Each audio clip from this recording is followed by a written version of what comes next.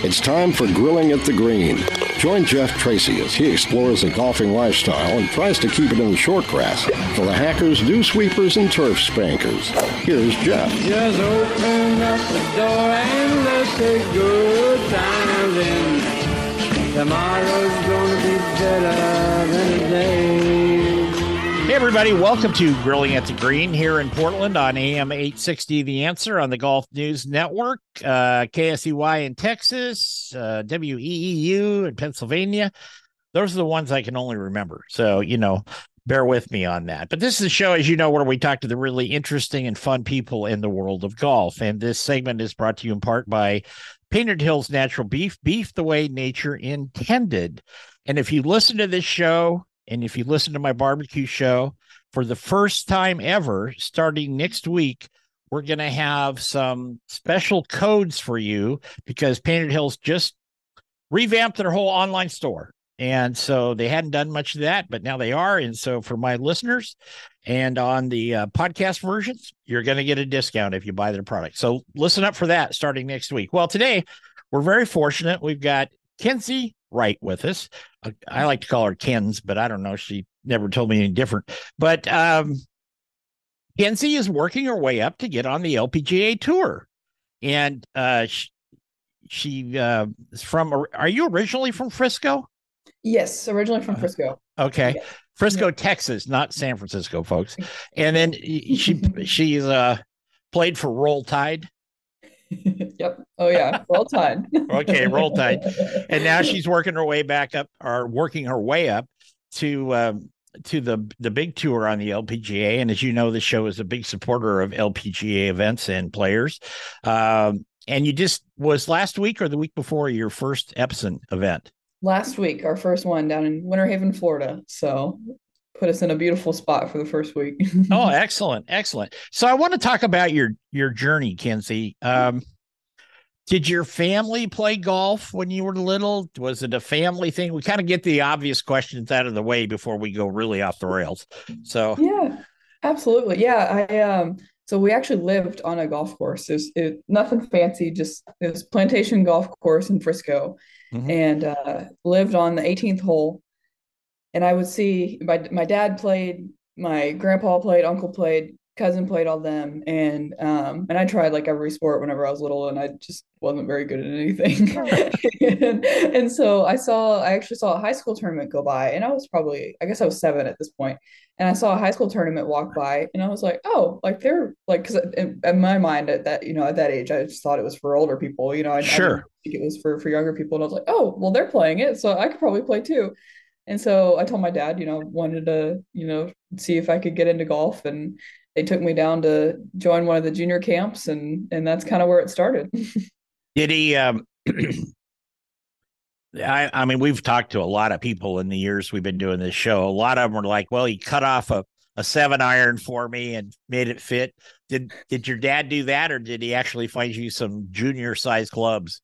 I think I started out with, I'm sure I started out with some clubs like that, but I got my first junior set, I'm pretty sure not too long after that. Yeah. But I know it was only like I didn't even have a driver. It was like a 3-wood and a 7-iron and a putter, I'm pretty sure. Like it wasn't wasn't anything fancy. That's kind of standard issue little kid stuff there, in those bags. Exactly. When you, after you started to play, and you obviously had some success and some inspiration, and you must have played well at some point, because we talked to a lot of people that if they didn't play well, they quit, and then they came back, and then it's this up and down, and that's just what golf is. But you must have had some continuing success, especially to play for Alabama as you were going through school. Yeah, definitely. Well, kind of a funny story is literally this was like my first month of ever playing golf. Of course, I heard from all the kids that I was, playing within the junior camps that the big tournament was the U.S. Kids World Championship. And I was like, oh, well, I can qualify for that. And my mom was like, okay, well, it's really hard, because she's thinking, like I've only been playing golf for like a month or two at this point. And she's like, well, it's really hard. So, if you qualify, we'll get you a dog. And I was like, yeah, I'm all over it. So I ended up shooting 37 in the 9-hole qualifier and qualified for the world championship. This was like 3 months after I started playing golf. So I'm definitely motivated by Oh by yeah, outside things, I guess. But yeah, I kind of had, early success, I guess, if you want to call it. I mean, sure. but I just kind of fell in love with that feeling of chasing, playing well and chasing winning tournaments, and fell in love with that really early. That's just kind of always been my Yeah. kind of drive. Did you play on the high school team too? So I went to like a really tiny private school. So I Uh-huh. actually played on a homeschool team. So we played all the JV tournaments.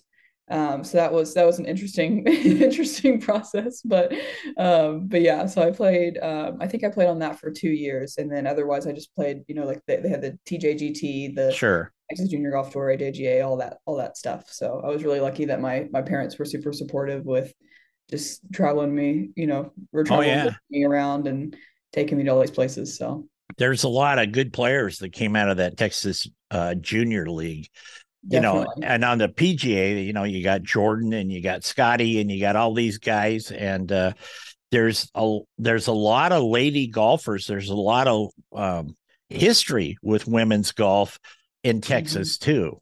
When you Absolutely. looking at the foundations and the starting how should I say, the founding members of the LPGA, and that a lot of that came out of that Texas kind of central and southern area. You got a Mhm. lot of history there, kid.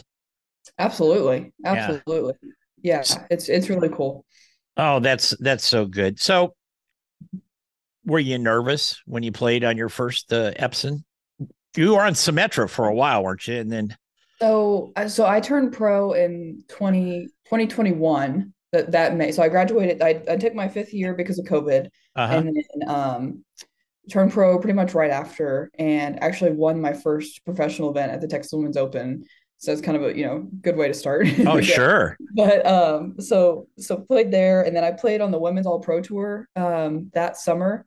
Because since Q school obviously doesn't start till August, so just got some kind of reps in of playing for money and playing under that different type of pressure. But so I didn't play great, made it through stage one of Q school, and then didn't play great at stage two. So I had a kind of minimal Epson tour status for my first year. So sure. my first event wasn't until Garden City, Kansas, which was in May of last year. So yeah, it was pretty nerve wracking, especially because that tournament they had the first reshuffle right after that event. So it's kind of like especially for me, if I played well, that meant if I could play the rest of the season pretty much, and if I didn't Right. play well, then I'd get reshuffled down, and probably my chances of playing would be pretty slim.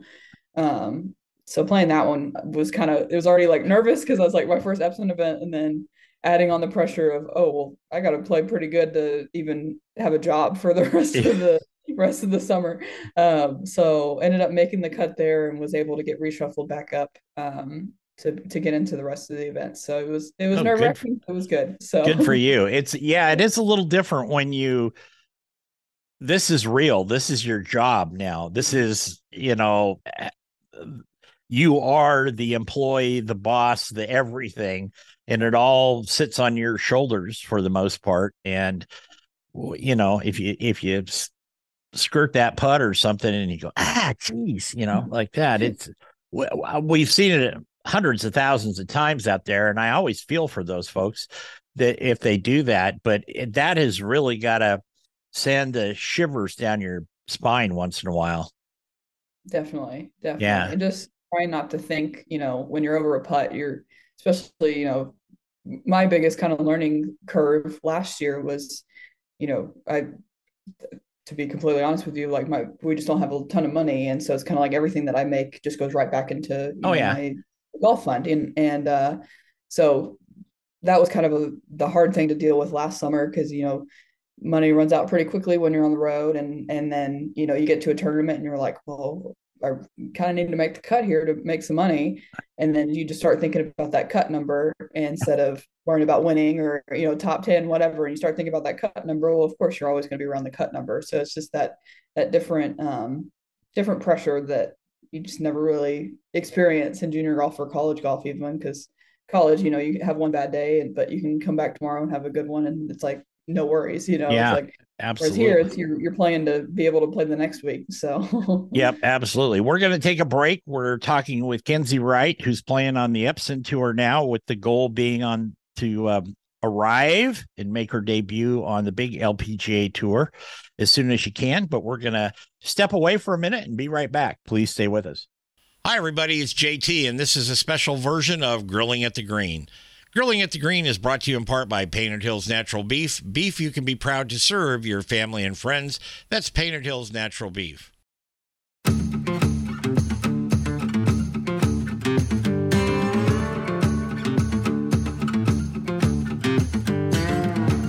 Welcome back to Grilling at the Green. I'm JT. If you'd like to contact us, you can go to our Facebook page, which is Grilling at the Green. It's the same on Twitter. We have a website, of course, grillingatthegreen.net. You can just email us at info@grillingatthegreen.net, or you can send me a carrier pigeon, and if it actually makes it and I don't barbecue it, I'll write you back. So we're talking with Kenzie Wright today. I have another show I do called Barbecue Nation, which is syndicated, and so when you hear the food references from me, that's what that means. Okay, perfect. I need to listen to that. although I have not barbecued a pigeon, I have not done that yet. So Okay. yeah, Okay. I'm Yeah. yeah. Anyway, so when you went to the Epson event like last week or whenever it was, what was your first thought when you step out of the car? You know, I know your boyfriend, I think he caddies for you. If I read my information right, and your mom's a big Yes. supporter and all that. Yes. But what's your first thought when you set foot on those grounds after, practice rounds are over, you've got all your swag bag, you got all that stuff, but today's the day you got to really tee it up, not hit it in the pucker brush or something. But what are you thinking? I mean, you're trying not to get in your own way in that situation. That's kind of my biggest goal, is to let all the other stuff kind of go out of your mind and just, only focus on one shot at a time. Because Sure. it's really easy to get caught up in, like, perfect example, my first day, I played well on the front. And then I had a stretch of 5 bogeys in a row, which I don't think I've done in like years. And it's so easy because I just wasn't putting great. My speed wasn't great. And I caught myself, like, I'd get over a putt and I'd be like, oh, well, the last one I blew by 6 feet. So I better, watch the speed here. Then I'd get it halfway there. So it's like those types of things. It's like, you just have to look at each shot, as it is in front of you. Sure. And it's so hard to do. But, when you get to the golf course, you have to just be like, okay, what's my first tee shot? Because that's all I need to worry about right now. You can't worry about, especially that's another thing that I had to learn on Epson, because they have those big leaderboards everywhere where it's like the top 5 and then cut line. And it's like, oh, okay, yeah, that's like right in front of your face on every other hole. It's like kind of hard not to focus on that, but you can't. You just have to think of one shot at a time, because there's nothing you can do about the one that happened before, and you can't do about the one coming up. So you just gotta you mentioned stay in the present. You mentioned putting, Kenzie. Did it take you a while to, from when you were playing for Alabama, the speed of the greens in the college versus the pros? Was there a big difference for you and the learning curve to learn to putt on that? I think the biggest thing I had to kind of change to is we play a lot more up north, and like our big stretches are like New York, Michigan, and stuff like that.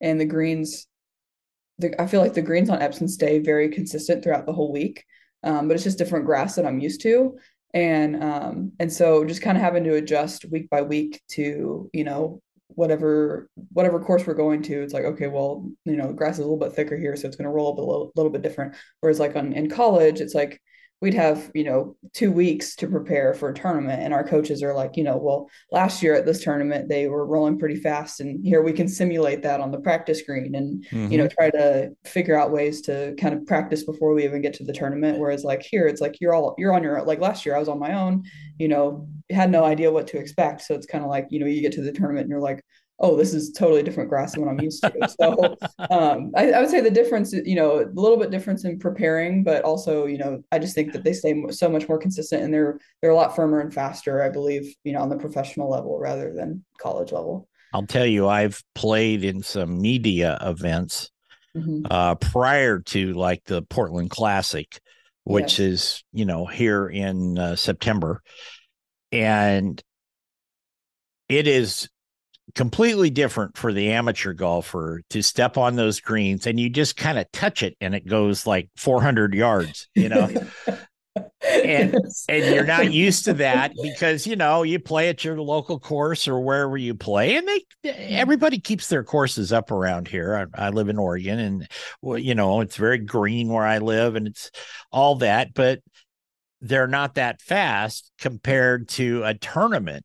And I've played both for PGA Tour stuff, Winco, and LPGA stuff. And I'm like, boy, you better have your act together. You can't just be like, shooting from the hip on these deals. Yeah, exactly. Yeah. Well, and especially, on the PGA and LPGA level, it's like, that's that course's, week, to kind of show off what they have. So they definitely go all out with preparing. They do. And the different types of grasses, we get some Poana up here and stuff like that, which I don't think you guys get that in Texas, but very rarely. Yeah. Yeah. So there's a lot to that, folks. When you hear the commentators on TV blathering on about this grass and it doesn't mean anything to you, if you play in different parts of the country, you get an education very quickly.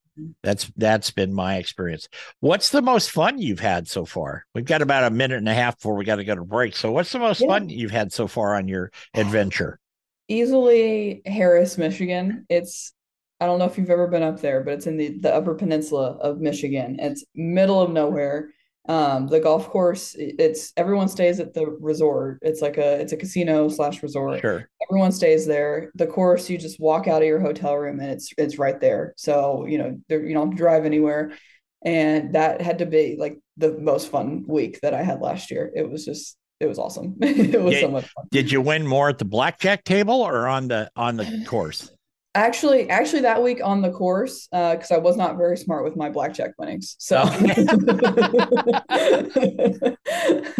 I got it. I've since learned to sit on my winnings. So there you go. Now you're getting it, Kenz. Now you're getting it. Yeah. Exactly. Yeah. I spent a little time in my life many years ago as a semi-professional gambler, and you got a big stack of money at 10 o'clock at night, and if you're smart, you'll have that same stack in the morning. Yep.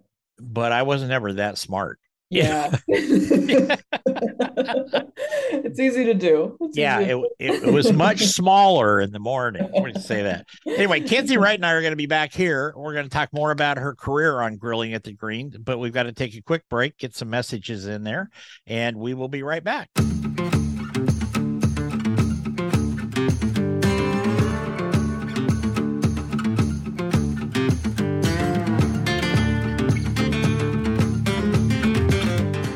Hi, everybody. It's JT, and this is a special version of Grilling at the Green. Grilling at the Green is brought to you in part by Painted Hills Natural Beef. Beef you can be proud to serve your family and friends. That's Painted Hills Natural Beef.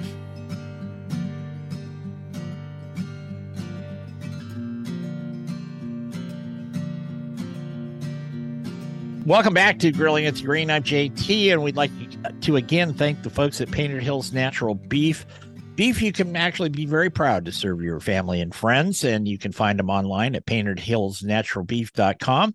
And we will have some fun things for you starting next week with a promotion for Painted Hills that is only for our listeners on this show and the barbecue show. So we did that. And also like to thank John Breaker and his crew up at Birdie Ball. If you've never practiced with a birdie ball and you live like places like I do where it's inclement weather for most of the wintertime, I would suggest you take a hard look at Birdie Ball. They look like a napkin ring. They fly and weigh as much as a golf ball, but they'll only go about 40 yards. And in really crummy weather, you can see me on my back porch, which has a big overhang, or on the deck, hitting them out in the yard. And they don't rot either. They can stay out there all winter because I did my own test on that. Anyway, go to birdieball.com and you can find out more about that. Also, Golf Newsnet. Grilling at the Green is a proud member of the Golf Newsnet team and the iHeart radio. We have our own channel there. It's 24/7 golf, 7 days a week. It's Golf Newsnet Radio on iHeart, and we're part of that. So go, Ryan, go Grilling at the Green. We're talking with Kenzie Wright today. Kenzie's making her way up the ranks to make it on tour at the LPGA, the big tour. And we might see her out in Portland one of these days. That would be cool to see out there. If you get out here, I'll take you to dinner. You and your boyfriend and your mom or whoever. There's some great places to eat around Columbia Edgewater. In fact, I'm playing at Columbia Edgewater next month in a benit tournament. So I'll give you a report of how how everything's shaping up there. Anyway, when you did, let me ask you it this way, Kens. When you sat down and you decided you were going to try to make the tour, did you have to have a big family meeting and say, Mom, Dad, I don't know what your boyfriend's name is, but he was probably included, and you said, this is what I want to do. And, I want your support. I'm sure they gave it to you, but I've noticed in talking to people over the years that there always seems to be that one kind of family confab where they have to really throw their hat in the ring and go for it. Yeah, absolutely.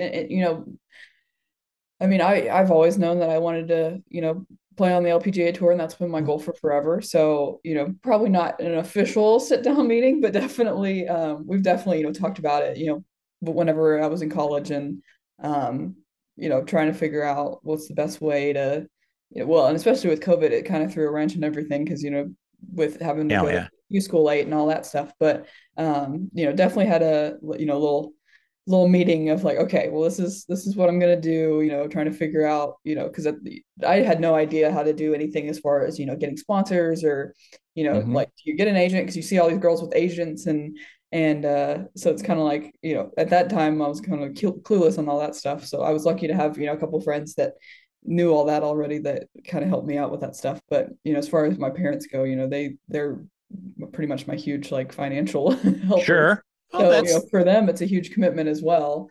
So, just to have their support with all of this has been great. But being a parent, I know that comes with the job. You got the kid, you got the checkbook, let's go. Exactly. That type of thing. So. That's exactly what my parents say. Exactly. Yeah, it's all good. When you talked about it a second ago, getting an agent and stuff, does the PGA or the LPGA, sorry, through the various levels of tour, do they give you a list and say, here's all the sports agents for women's golf? They give you any contact, or you just kind of? I definitely have seen it somewhere. I I know it's somewhere out there in the LPGA portal. Sure. Like I said, I know I've seen it, but I know a lot of girls that just do it on their own that are on LPGA. There's, obviously quite a few that do have agents, but there is a list out there somewhere. I just, haven't really had a reason to, to put it down, but I know I've seen it before. But yeah, they definitely have a list. I know that a lot of companies, I've done it here with this show, they will be glad to provide you with clubs and balls and gloves and hats and rain gear, whatever you need, but they're always a little short on it.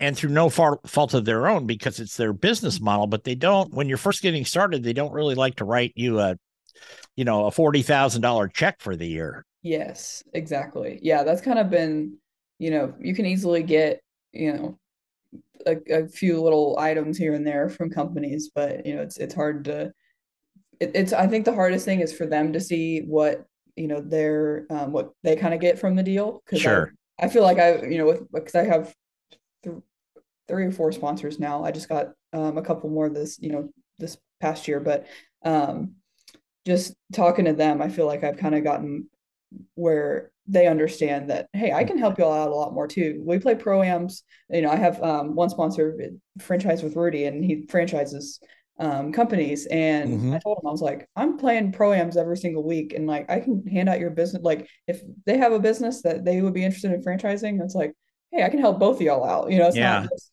So, trying for companies to understand that it can help them out too. It's not just slap a logo and then you'll never hear from me again. It's Right. write me a check. It's like, and I know a lot of other girls do too, is, they have to show them that it's worth it and that what they can get from it as well. So, those pro-ams, I've played in a few over the years before they ran me off. But, it's that is a great way to, what's the old term, network? yes. And especially with the advent of, social media and all the different platforms over the past few years. I just learned to talk this morning. And, you can do stuff right there. You can post while you're on the course. You can, here's John, the president of,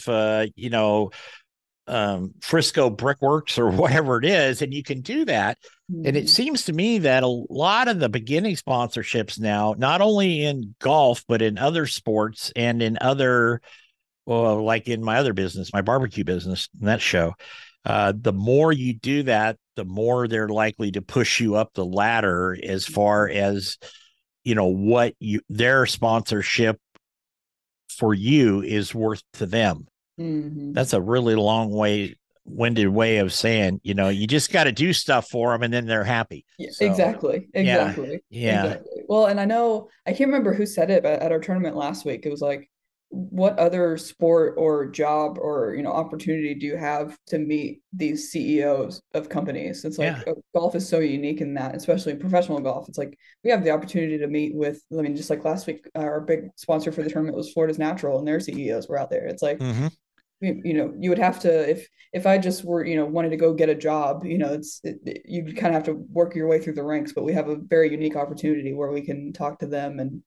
get to know them. And it's really cool. So, well, and sometimes there's hundreds and hundreds of stories about it, but I think one of the most famous ones was Gary McCord getting a sponsorship from Lawrence Welk 400 years ago. Now it lasted a couple of years and McCord didn't really win anything. So, but he was a fun guy. So that's why it lasted. But I think, if you develop a good relationship with a corporate CEO or VP or something, they might personally support you too, because it's happened many times. Yeah, absolutely. They kind of say, hey, Kenz, what would it take? Your entry fees aren't huge numbers, but it's the travel, the accommodations, the practice, that. And, they might cut you a check for $25,000 or $30,000, which would really help. Yeah. Not just you, but anybody in your situation would do that. Exactly. Yeah. Definitely. Well, we'll work on that for you, kid. Thank you. I appreciate that. Yeah, we'll do that.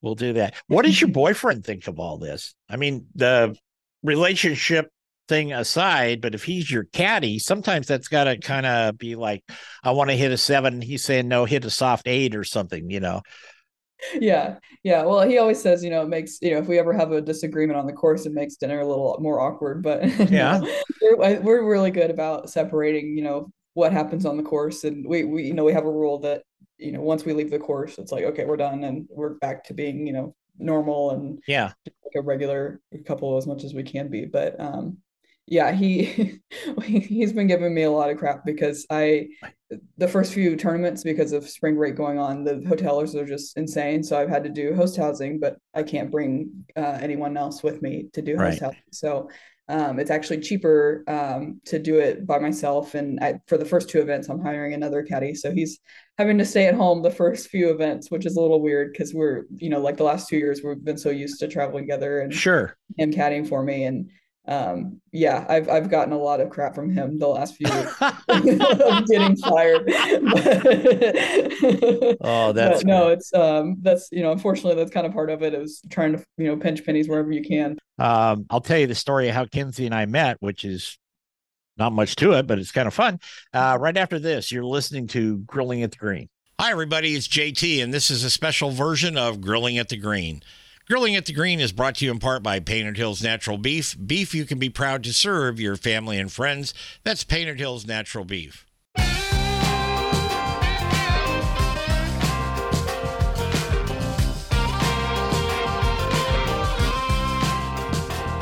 Welcome back to Grilling at the Green. I'm JT. Before we get back and chat with Kenzie, here is Bruce Furman and our tip of the week, or as I have it on my run sheet here, it says tip o week. I don't know if we're going to tip over or not. Anyway, here's Bruce. Hi, this is Bruce Furman. I'm the Director of Instruction out at Langdon Farms, and I'm going to give you a tip today on how to practice. When I practice my own game, I keep notes every time I practice. I put them in my smartphone, and I have a constant list, and a lot of things I do the same, but every once in a while I'll be practicing, I'll feel this or that.